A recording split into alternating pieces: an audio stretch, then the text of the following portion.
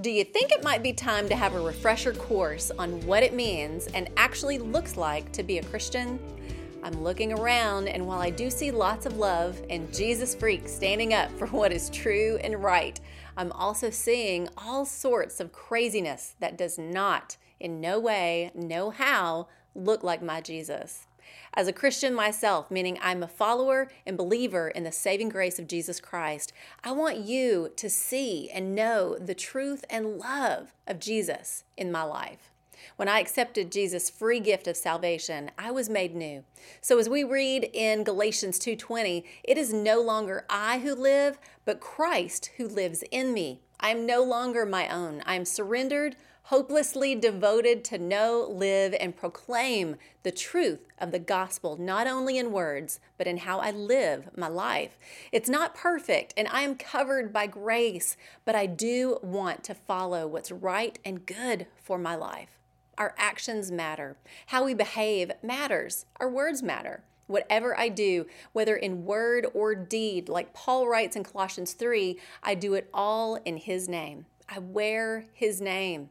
You may claim His name, but even Jesus Himself said in Matthew chapter 7 that many will hear Him say, I never knew you. Depart from me, you who practice lawlessness.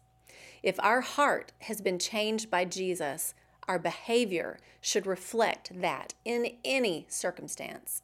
So I thought we'd look at a quick rundown of what I call Christian Behavior 101, which we find in Romans 12. Romans 12:9. Love must be sincere. Hate what is evil. Cling to what is good. Be devoted to one another in love. Honor one another above yourselves. Never be lacking in zeal, but keep your spiritual fervor serving the Lord.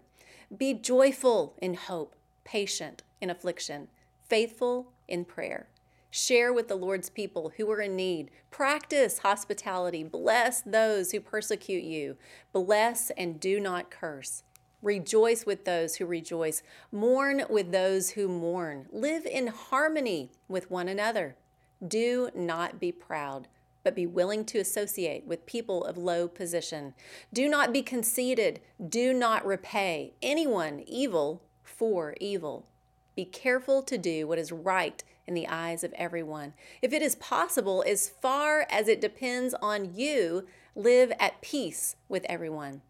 Do not take revenge, my dear friends, but leave room for God's wrath. For it is written, it is mine to avenge. I will repay, says the Lord. On the contrary, if your enemy is hungry, feed him. If he is thirsty, give him something to drink. In doing this, you will heap burning coals on his head. Do not be overcome by evil, but overcome evil with good. There's a lot to unpack in those verses, but the way I sum it up is simply this. The ways of Jesus are not the ways of this world. And as a Jesus follower, I'm called to follow His ways, not my own. As I do, you will matter more than me. I'll hate evil, and I'll cling to what is good. I'll be joyful in all things because my hope is found in something greater than what this world offers me. I'll love you even if you hate me. I'll walk humbly and do all I can to live in harmony with you, even if we disagree. And I'll be faithful to seek the Lord in prayer daily. If you claim to be a Christ follower and the thought of loving your enemy makes you cringe, maybe take another look at what being changed by Jesus really looks like.